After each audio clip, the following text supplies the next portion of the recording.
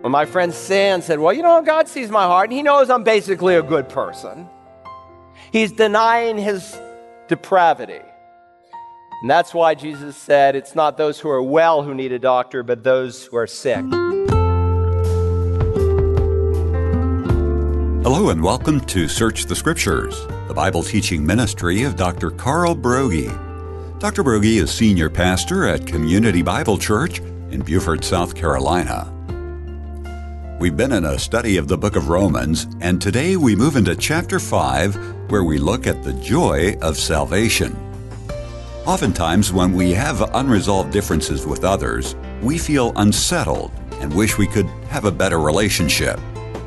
When that situation is elevated to the level of God, and we've been out of His will, that lack of joy is magnified exponentially.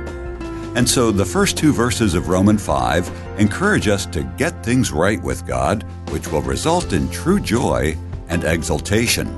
I want to invite you to take the Word of God and turn to the book of Romans chapter 5 today as we continue our study of this great letter. As you're turning there, I want to ask you a question. On a scale of 1 to 10, how would you rank your level of joy? With 10 being off the charts and 1 being depressed, think over the last 30 days, where would you put yourself in terms of your level of joy? I was counseling a couple recently, and I reminded them that their marriage relationship parallels their relationship with God. Both of them began with an expression of trust in another person. Both of them began a whole new way of life. Both of them are a provision of God's grace. For he who finds a wife finds a good thing and favor, grace with the Lord, the Scripture says. And both of them are designed to get better and better. But unfortunately, many times they do not. Certainly, there are times of discouragement in every marriage. That's just a part of life. But God designed marriage not to get worse, but to get better. God wants our marriage to grow and to develop and to deepen. But very often, instead of getting better, it gets worse. But if any people on the face of the earth have the potential to have a better marriage, it's those of us who know Jesus Christ as our Lord. If you are a born-again Christian and you want a dynamic relationship with your wife, with your husband, do you know how you get it? You have a dynamic relationship with the Lord. And when your relationship with the Lord is fantastic, your relationship with your spouse can be fantastic. Paul described for us in Galatians 5 the fruit of the Spirit. He said, but the fruit of the Spirit is love, joy, peace, patience, kindness, goodness, faithfulness, gentleness, and self-control. He did not say the fruits of the Spirit are, but the fruit of the Spirit is, because the degree to which you have one is the degree to which you have another. I could have just as easily have asked you this morning, what's your level of patience on a scale of 1 to 10? What's your level of self-control? The degree to which you have one is the degree to which you have the other. And God in His Word speaks that as we grow in Christ and mature in Christ, we see fruit, more fruit, much fruit. And so if you are growing in Christ and these 9 qualities are forever increasing in your relationship with God, that makes place for a great home, for a great marriage, for a great environment in which to raise your children. And so we're talking about the fruit of the Spirit. And Paul's going to address that subject here in the Romans, the 5th chapter. He's going to talk about the why and the how of how the fruit of the Spirit becomes real in your life. He won't use that term in this chapter, but he will use those principles that are described in chapters where he does. Now, I'm not talking about psychological manipulation, about the power of positive thinking. I'm not talking about some kind of plastic smile that no one appreciates that's put on your face. I'm talking about real, genuine joy that God the Holy Spirit is able to give. Now, it's probably going to take us 6 or 7 weeks to get through this chapter of Scripture. It's most important. We're going today to just look at 2 verses, but since this whole section, the first 11, deal with this subject of rejoicing and joy, I want to read the entire section. So follow along in your Bibles. Romans 5, beginning now in verse 1. Therefore, having been justified by faith, we have peace with God through our Lord Jesus Christ, through whom also we have obtained our introduction by faith into this grace in which we stand. And we exult in hope of the glory of God. Not only this, but we also exult in our tribulations, knowing that tribulation brings about perseverance. And perseverance, proven character, and proven character, hope. And hope does not disappoint, because the love of God has been poured out within our hearts through the Holy Spirit who is given to us. For while we were still helpless at the right time, Christ died for the ungodly. For one will hardly die for a righteous man, though perhaps for the good man someone would dare even to die. But God demonstrates his own love towards us, in that while we were yet sinners, Christ died for us. Much more than having now been justified by his blood, we shall be saved from the wrath of God through him. For if while we were enemies, we were reconciled to God through the death of his Son, much more, having been reconciled, we shall be saved by his life. And not only this, but we also exult in God through our Lord Jesus Christ, through whom we have now received the reconciliation. This passage is giving us some reasons for rejoicing. And each reason is separated with the phrase, I have it underlined, and not only this, indicating that the next reason is even to be considered greater and better than the one that was before it. That phrase is found 3 times in the Bible here, in verse 2, verse 3, verse 11. In verse 2 he says, and we exult in the hope of the glory of God. Verse 3 begins, and not only this, but we also exult in our tribulations. And then verse 11 concludes the section, and not only this, but we also exult in God through our Lord Jesus Christ. Now, some of your translations don't say exult. They use the word joy or rejoice or glory or boast. And some interchange those words, but the New American Standard is most precise because there's one Greek word all the way through the text, and they translate it with this word exult. Now, don't confuse it with the word exalt. When you exalt something, when we exalt the Lord, we lift him up. But when we exult, we rejoice in God. Notice what he says here in verse 1. It begins with the word therefore. And of course, you need to know what it is there for. This is the 5th therefore in the book of Romans. Paul has already explained in the doctrine of condemnation, man's sinful, fallen, depraved life and his need for redemption. In chapter 3, he taught us that salvation is not by good deeds, it's not by works, it's by the grace of God found in Jesus Christ. In chapter 4, he illustrated it through the life of Abraham, who had been saved by grace through faith and not by works. And his purpose to take a whole chapter on Abraham was not just to give us a biography on the man's life, but to apply his life to ours. And that's why he's going to begin this chapter. Therefore, in light of what I've just said, if you will notice, the very last word of chapter 4 is the word justification, which we saw does not mean just as if I had never sinned, but it means just as if I had always obeyed. It's a term from the field of law that meant to declare righteous. If God has saved you, he has declared you righteous. He has declared your life with the righteousness of Jesus Christ. And so he opens this section, having been justified by faith. It's a Greek tense that speaks of an accomplished fact. We've already seen you don't grow into justification. It happens in a moment, in an instant. In the twinkling of an eye, you move from the kingdom of darkness into the kingdom of God's beloved Son. When you come in faith and you believe in the merits of Christ's death, burial, and resurrection, what the Bible calls the gospel, the power of God to save you, he justifies you. Therefore, having been justified by faith. And so he then gives 2 words that are very important in the text. We have. You see that? Therefore, having been justified by faith, we have. He's talking about some of those things that accompany our justification. He's talking about some of the blessings that are ours now that we are saved. And there are many Christians who do not know those blessings that accompany their justification. And because they don't know those things, they don't have reason to rejoice. But I want to tell you, if you get a hold of these truths in the first 11 verses, you're just going to want to shout. You're just going to rejoice and thank God. You're going to joy in him. therefore, having been justified by faith, we have some possessions. And I just want to today underscore three. If you're using your note-taking outline, I want us to first consider that we can rejoice because we have acceptance. We have acceptance.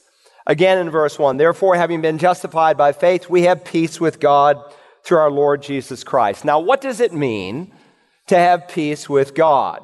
Please note here, he's not speaking of the peace of God, but peace with God. He's not talking about the peace within your heart. There are other verses of Scripture that speak of that. One of the works of the Spirit, the fruit of the Spirit, is peace. That's the peace of God, not peace with God.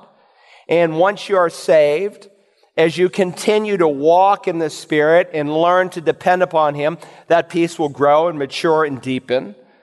The Lord Jesus spoke of the peace of God when He said, "Peace I leave with you. My peace I give to you. Not as the world gives do I give to you. Let not your hearts be troubled." The peace of God. That's not what Paul's talking about here. Now, he addresses it in other sections. We studied some years ago the book of Philippians.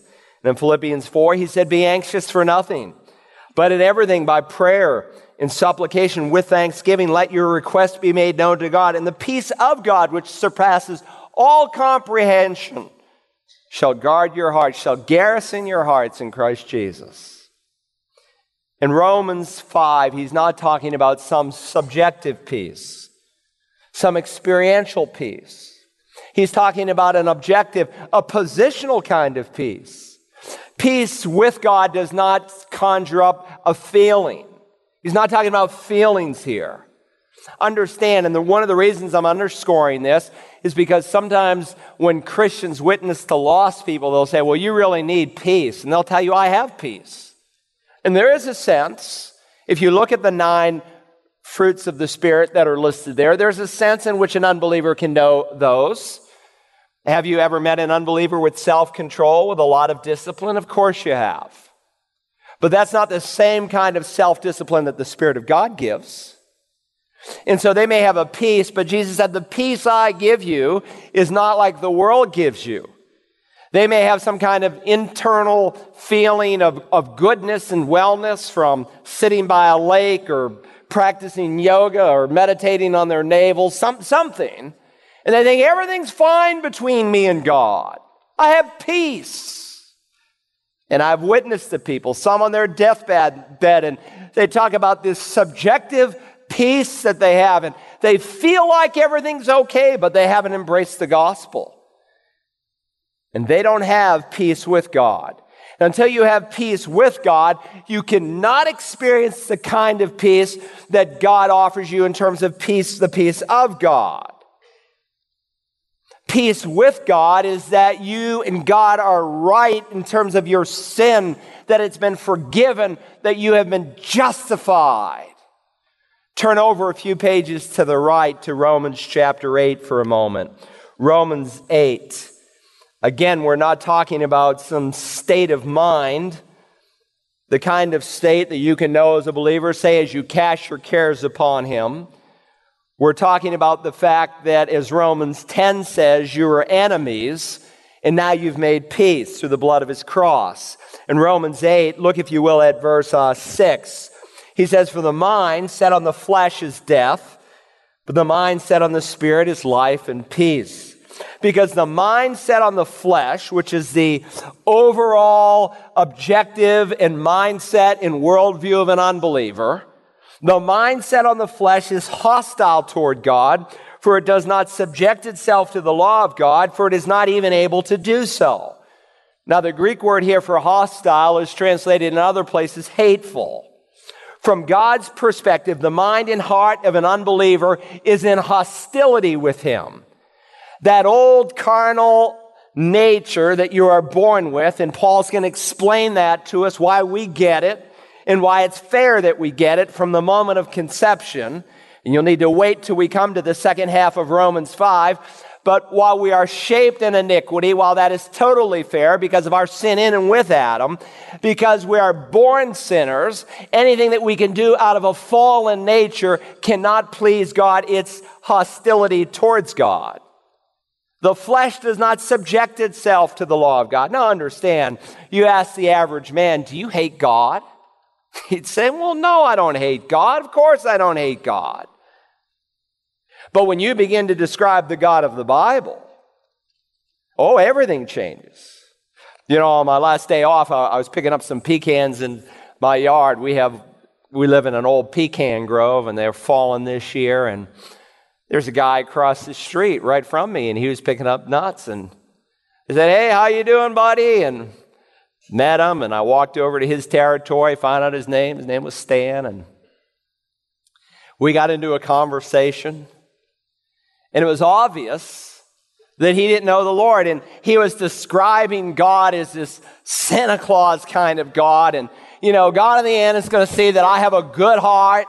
Well, God says that your heart's desperately wicked.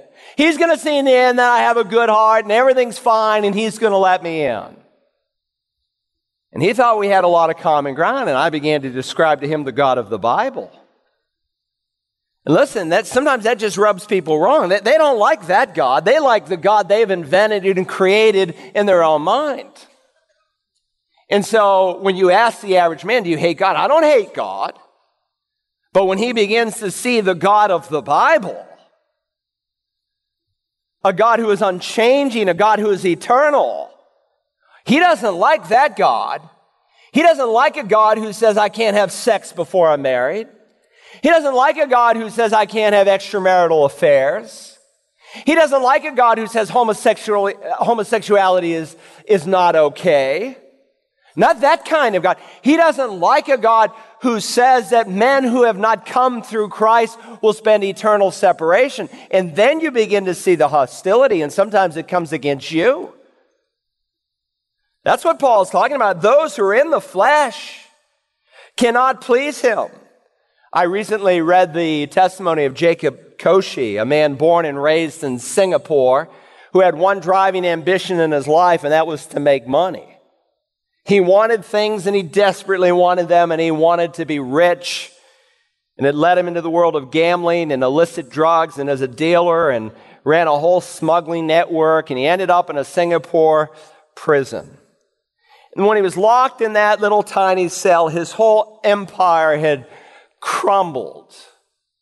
And he said he just felt so destitute and empty inside. And his one enjoyment in life was that he worked a deal with one of the guards where he could get some tobacco smuggled in. And he'd get his tobacco, and he took that Gideon's Bible, and he tore off the pages, and he rolled the cigarettes with the pages of a Gideon Bible. And he fell asleep smoking it, and it fell on the floor. And when he woke up, he looked down, and that little cigarette had kind of opened up, and all he could read was, Saul, Saul, why are you persecuting me? And it intrigued him.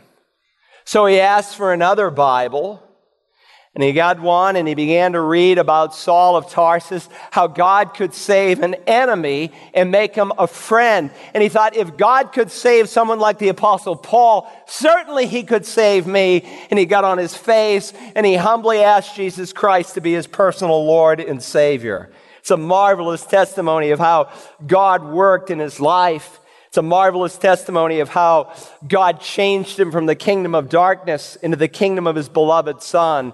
And now he's a missionary in the Far East. And every once in a while when he shares his testimony, he says, who would have believed that I could have been saved to the truth of God by smoking the pages of Scripture? Those who are in the flesh cannot please God. That's why Jesus said, those who have only had a physical birth, those who are born of the flesh, that which is born of the flesh is flesh, and that which is born of the Spirit is spirit. 3 times over, he said, you must be born again to enter the kingdom of God. Some people think, well, man's getting better and better. He's not getting better, the Bible teaches. And so they think, well, all we need to do is educate him and culturize him and just give him a little boost. He doesn't need a boost. He needs a birth from above, Jesus said. He must be born again. And God views every sin, every evil thought, every perversion as an offensive maneuver against him, like a missile thrust into the face of a holy God. And that's why the Lord said, "For God did not send the Son into the world to judge the world, but that the world might be saved through him. He who believes in him is not judged. He who does not believe is judged already." See, most people think that the judgment is way out there in the future. Like my friend Stan, that God in the end will determine based on what he did, whether or not he will accept him. And God already said, no, written across a man's forehead is guilty, condemned. By nature, Paul will say we are children of wrath. Jesus didn't say, stay off the broad road. He said, man is already on the broad road that leads to destruction. He's inviting him to come through a different gate. Man is judged already. Again, here in Romans 8, verse 7. The mind set on the flesh is hostile toward God, for it does not subject itself to the law of God. It is not even able to do so. And those who are in the flesh who have not had this birth from above cannot please God. We were by nature, verse 10 says, enemies. But now we have been declared righteous. And so Paul says we exult, we rejoice in God Almighty. Why? Because we have peace with God. Verse 1 begins, therefore having been justified, how? By faith. Now, if you've been here, we've already studied the need for a person to put their faith in the Lord Jesus. In Romans 3, he said, for there is no distinction, for all have sinned and fall short of the glory of God, being justified by his grace through the redemption which is in Christ Jesus. And then in that same chapter, he said, for we maintain that a man is justified by faith apart from the works of the law. Your sin, your deeds have polluted any good thing that you can do.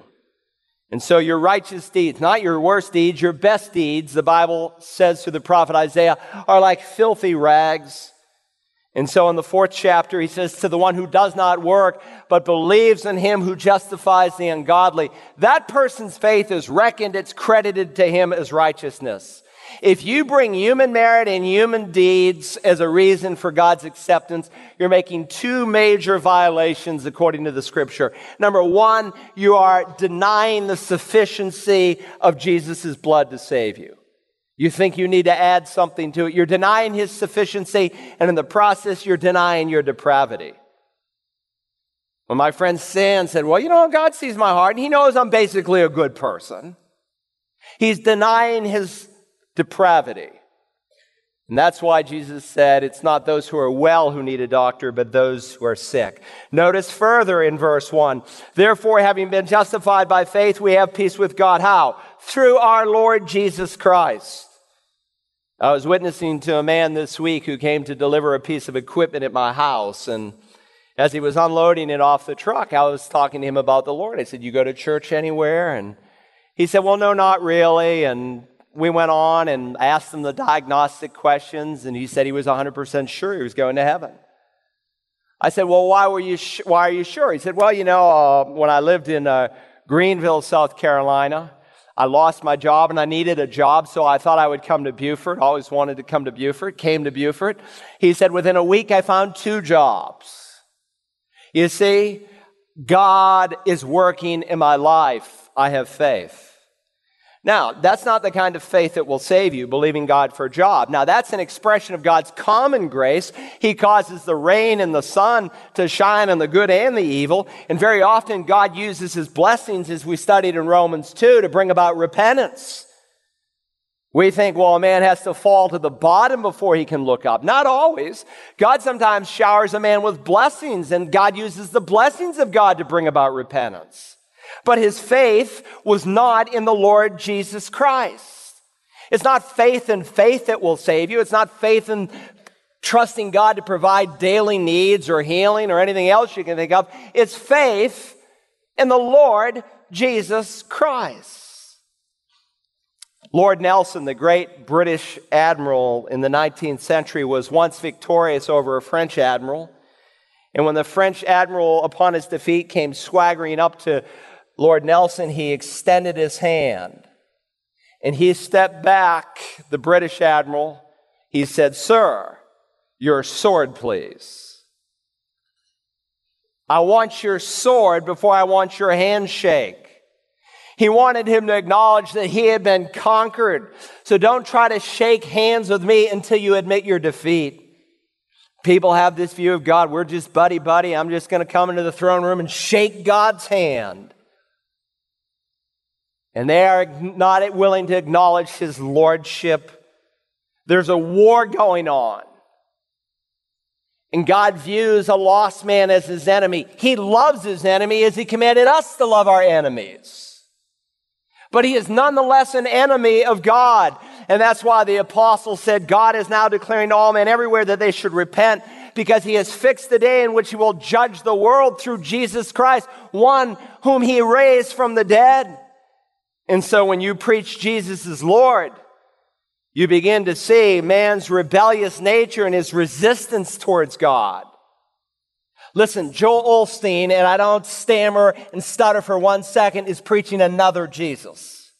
He is not preaching the Jesus Christ of the Bible. He is preaching another Christ. And thousands are being sucked into it. When you preach Jesus as Lord, that you must come to him and willing for him to forgive your sin, implicit in forgiving your sin as you're calling your sin wrong and evil, and that it needs to be forgiven and changed, then it's a whole nother ball of wax. Jesus is Lord, and you come to him through the Lord Jesus Christ. You submit to his lordship. You cannot have what he gives until you submit to who he is. As I said last time, a child can understand it. A child can know that his sin is offensive to God, and he wants God to forgive that sin and to cleanse that sin and to change him. Notice further, he says we have peace with God through our Lord Jesus Christ. He didn't say we'll eventually get it. He didn't say we're working towards it. He says we have it. You don't grow into peace with God. You don't work your way into peace with God. It's not a continual process. We have peace with God. When you come and say, God, I am an unrighteous sinner, unable to save myself, and I cast myself on the merits of the Lord Jesus and his cross, then God does a transfer from one kingdom into another. And you shouldn't delay that kind of decision, because none of us have the promise of tomorrow. Later in our study of the book of Romans, we'll see that a man believes with his heart and confesses with his mouth unto salvation. And if you've not made that decision for your life, you ought not delay, for no one knows the day nor the hour of his appointed time. To listen again to today's study from Romans chapter 5, use the Search the Scriptures app for smartphones and tablets, or visit us online at searchthescriptures.org. You can also order a CD or DVD copy by calling Search the Scriptures at 877-787-7478 and requesting program ROM21 entitled Rejoicing in God. Tomorrow we continue our look at rejoicing in God. Join us then as we search the Scriptures.